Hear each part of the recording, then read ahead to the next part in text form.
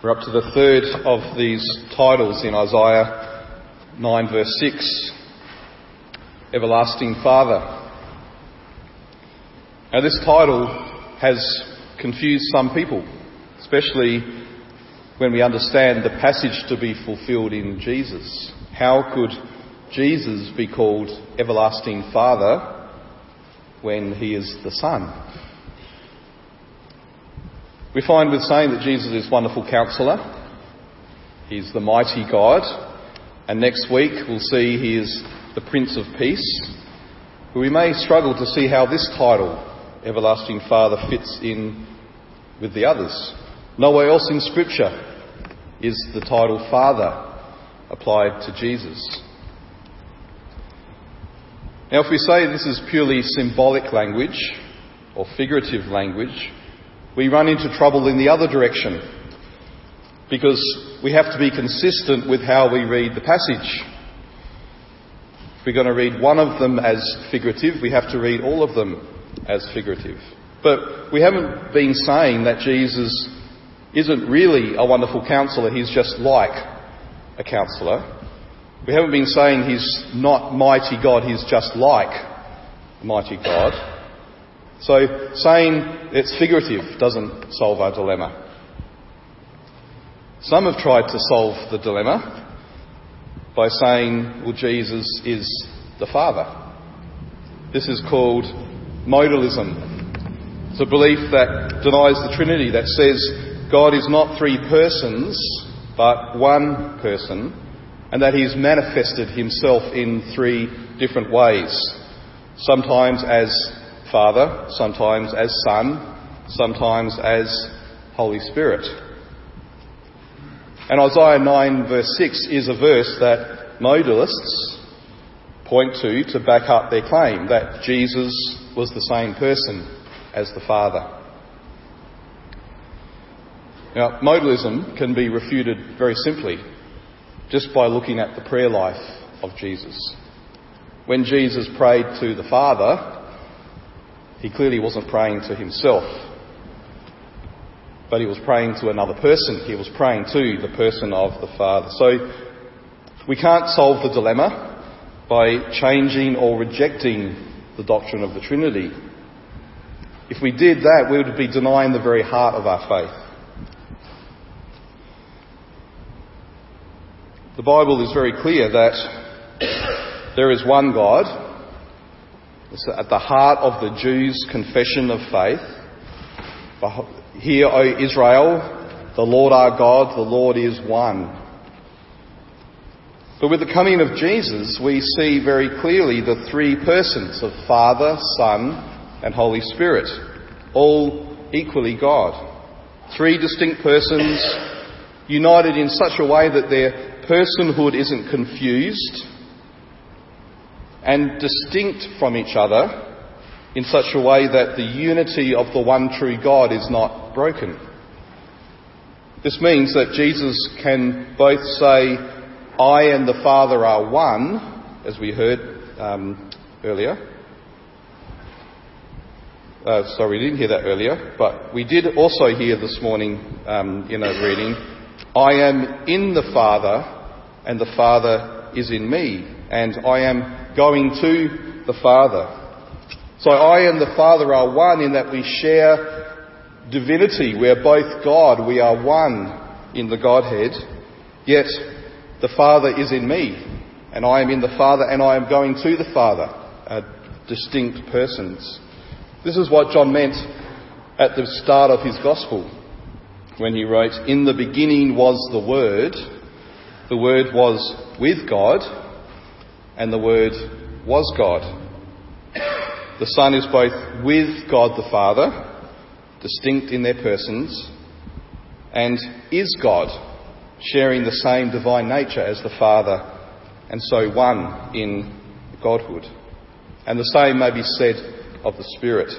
Now, people have tried over the centuries to try and represent this using images, illustrations such as the clover leaf, or the three states of water, or a family business, or an egg.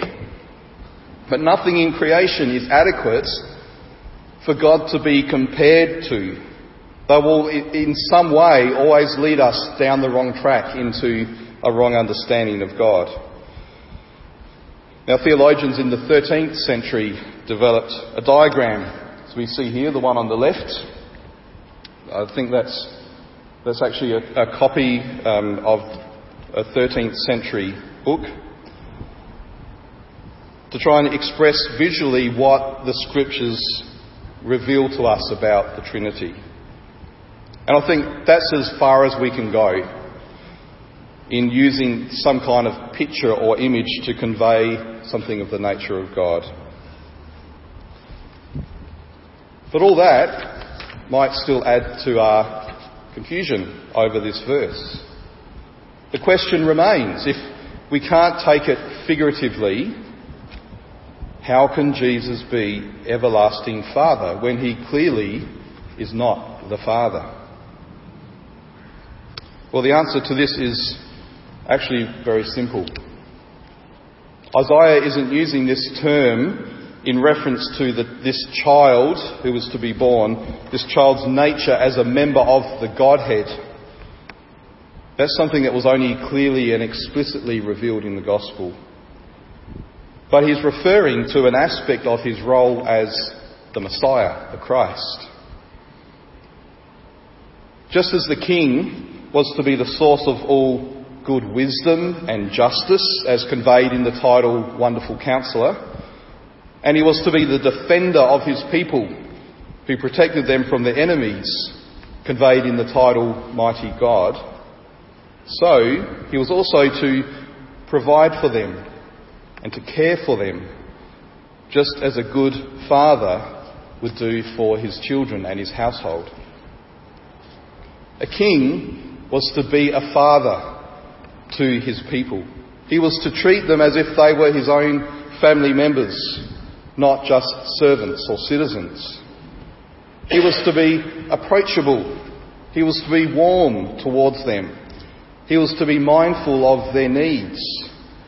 He was to use his own wealth and prosperity to foster prosperity for them. And in doing so, he was imaging the nature of God himself. Through his good and generous rule, the people would get a glimpse of their true Heavenly Father. Now, in the context of Isaiah, we see the word Father used in a similar sense in chapter 22. This chapter was written at the time of King Hezekiah, one of the few good kings of Israel. However, Hezekiah had a steward, essentially the kingdom's treasurer, who was using the king's money to feather his own nest. So from verse 15, "Thus says the Lord God of hosts, come, go to this steward, to Shebna, who is over the household, and say to him, what have you done? What have you to do here? And whom have you here that you have cut out here a tomb for yourself? You who cut out a tomb on the height and carve a dwelling for yourself in the rock." It might sound like he's not feathering his nest, but it was a very expensive thing. Only the rich were able to have their own private personal tomb carved into the rock. He was using the kingdom's money to make a name for himself so he'd have a tomb and be remembered forever. "Behold, the Lord will hurl you away violently, O you strong man. He will seize firm hold on you and whirl you round and round and throw you like a ball into the wide land. There you shall die, and there shall be your glorious chariots, you shame of your master's house. I will thrust you from your office, and you will be pulled down from your station. In that day I will call my servant Eliakim, the son of Hilkiah, and I will clothe him with your robe, and I will bind your sash on him, and will commit your authority to his hand, and he shall be a father to the inhabitants of Jerusalem and to the house of Judah. And I will place on his shoulder the key of the house of David. He shall open, none shall shut, and he shall shut, and none shall open. And I will fasten him like a peg in a secure place. and he will become a throne of honour to his father's house. See how Eliakim is described as a father to the people in his role of administering the resources of the king to provide for the people what they needed, rather than looking after his own interests like his predecessor.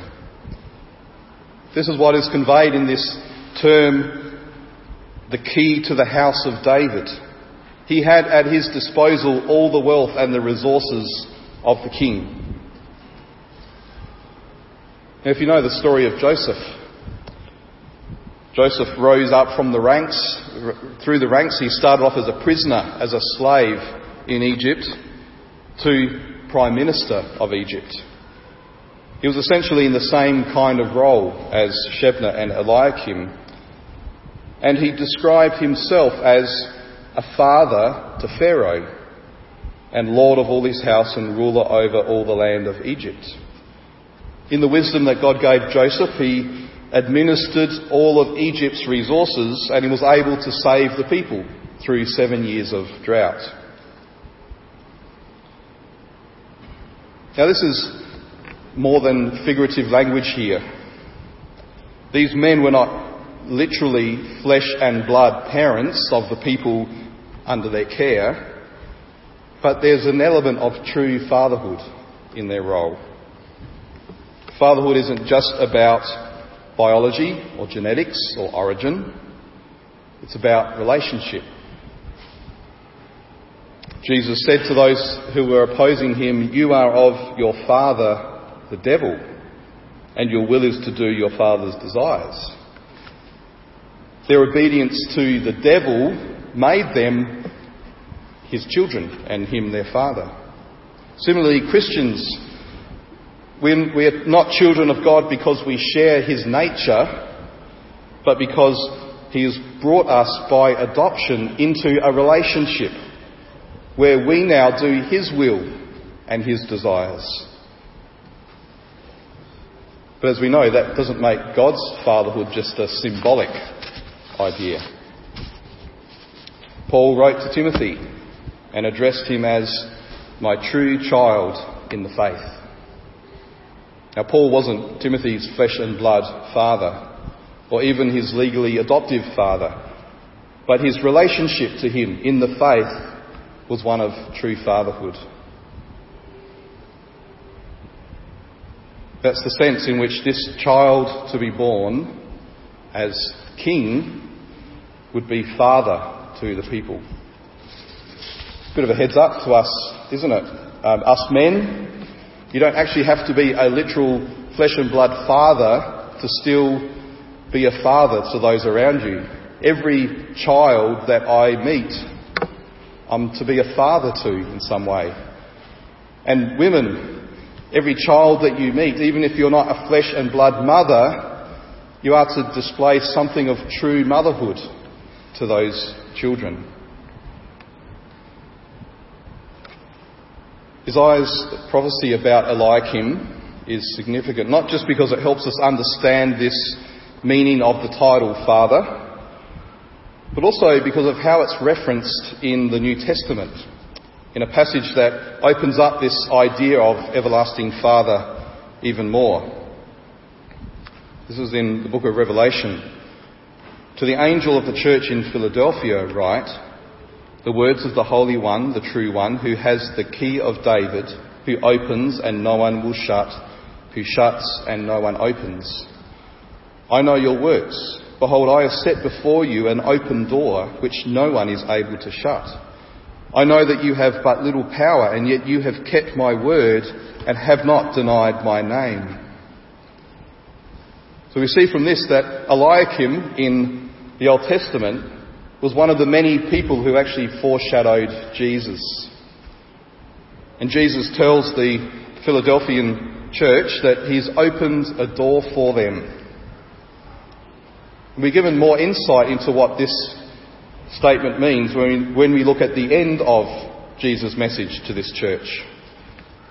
The one who conquers, I will make him a pillar in the temple of my God. Never shall he go out of it. and I will write on him the name of my God and the name of the city of my God, the New Jerusalem, which comes down from my God out of heaven, and my own new name. Where is this open door that Jesus has opened up for the Philadelphian Christians to walk in that no one can shut? Well, it's the door into the temple, the door into the city, the New Jerusalem. The Philadelphians had faced rejection and exclusion and even attack from the Jewish synagogue in their city. But that didn't matter, since their true home and family is with Jesus in his Father's house. They could come through this open door that Jesus has opened through his death and resurrection. No one can shut the door that he has opened into the Father's house, where all may come through him to refuge and safety.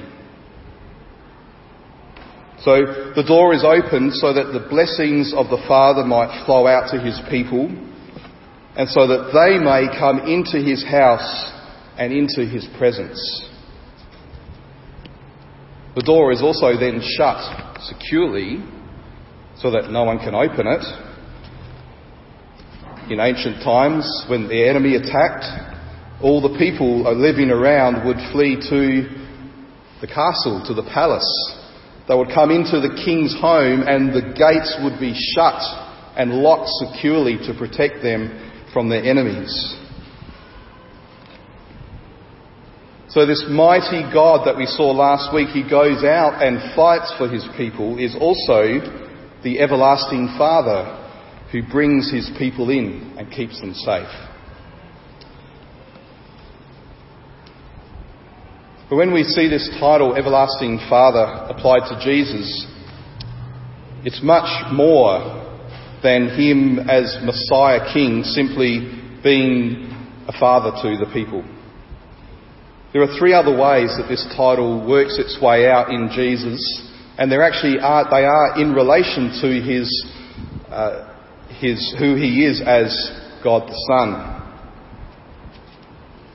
If you meet someone who is identified as the Son, there must also, by implication, be another person who is the Father.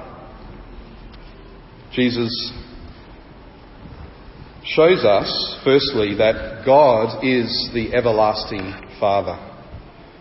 In ancient kingdoms, the firstborn son, the heir to the throne, would normally be his father's right-hand man. He would be solely committed to be on about the business of the kingdom on behalf of his father.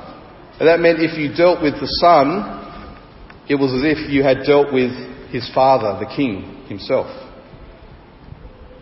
And that's the kind of language that Jesus uses here in John 14. I am the way and the truth and the life. No one comes to the Father except through me. You want to deal with the king? You have to deal with his son. If you had known me, you would have known my Father also. From now on, you do know him and have seen him. And do you not believe that I am in the Father and the Father is in me? The words that I say to you, I do not speak on my own authority, but the Father who dwells in me does his works. And we saw this opening, welcoming language in that passage when he spoke of coming to take us to be where he is, in his Father's house, where there's many rooms. Jesus shows us beyond the shadow of a doubt that the name Father, when applied to God, is not merely a figurative term.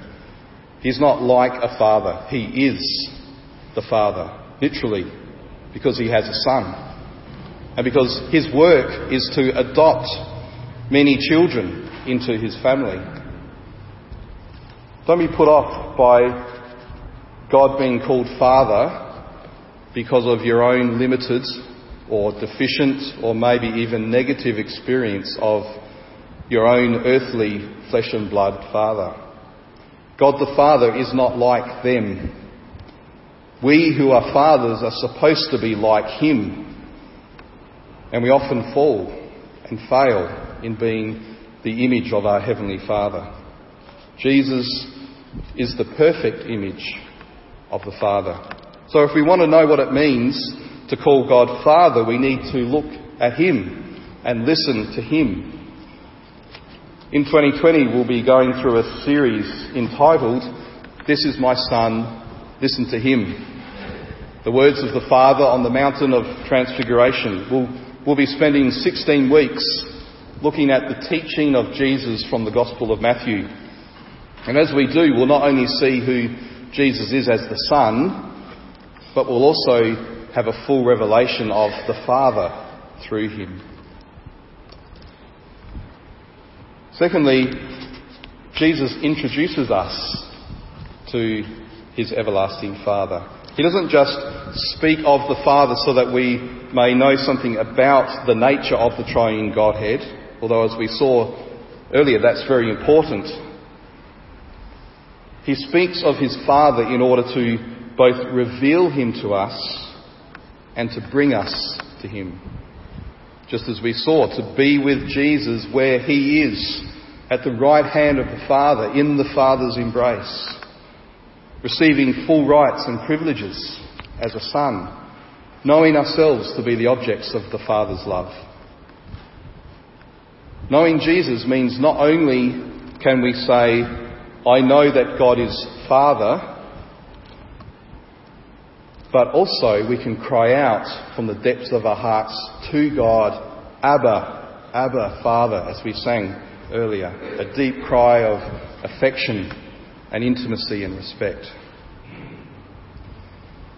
Until we know this true fatherhood, not just as a fact, but as a living reality, we'll never really truly know anything, least of all ourselves. Thirdly, Jesus leads all of creation in worshipping and honouring the everlasting Father. We saw this in the second reading from 1 Corinthians 15. Then comes the end, when He delivers the kingdom to God the Father after destroying every rule and every authority and power. Then, verse 28, when all things are subjected to Him, then the Son Himself will also be subjected to Him, who put all things in subjection under Him, that God may be all in all. While we talk, and rightfully so, of Jesus as the King, it's important to see that Jesus Himself wasn't on about His own kingdom, but the kingdom of His Father. He talked about the kingdom of God, the kingdom of heaven. Now Jesus has all authority in heaven and earth, as He told His disciples, Matthew 28. But this is an authority that was given to Him. All authority in heaven and earth has been given to me. The Father gave that authority to Him when He raised Him from the dead. So nothing Jesus has is of His own. He's received it all from the Father. And that means that all He does is in order to bring glory and praise and honour to the Father. Jesus' goal, both as the Messiah and as the Son, is to lead all creation in worship of the Father who created all things and who gives life to all things. And this is especially where in this description the everlasting comes in. All other fathers, whether they're true fathers or symbolic fathers, are only temporary.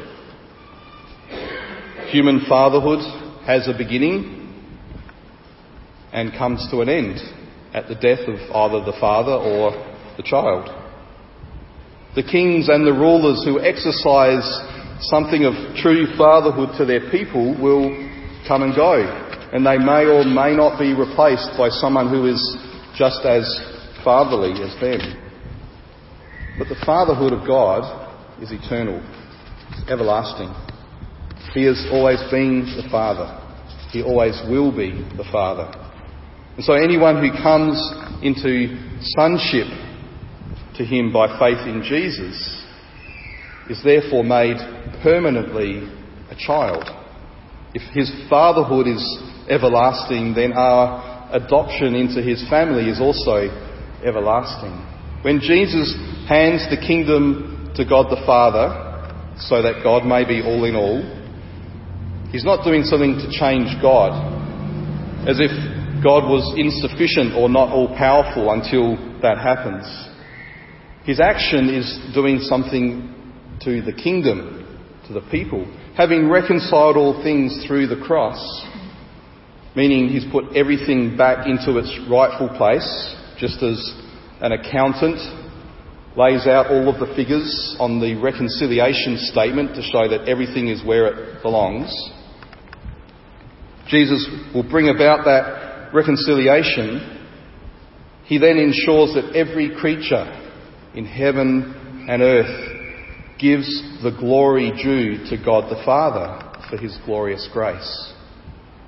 God will be all in all, in that all things, and in all things, the glory of God the Father will be displayed. So let us come to Jesus.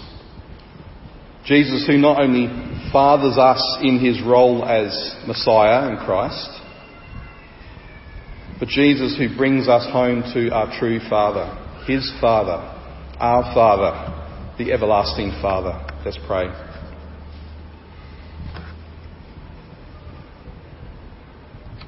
Abba, Father, what a wonderful thing that we can address you in that way.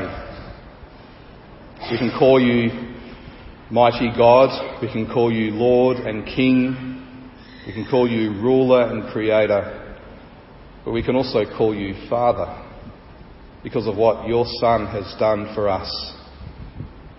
He shed his blood, he rose again that we might be adopted and be called your children. Two astounding things really, that we might call you Father, but that you might also call us sons and daughters.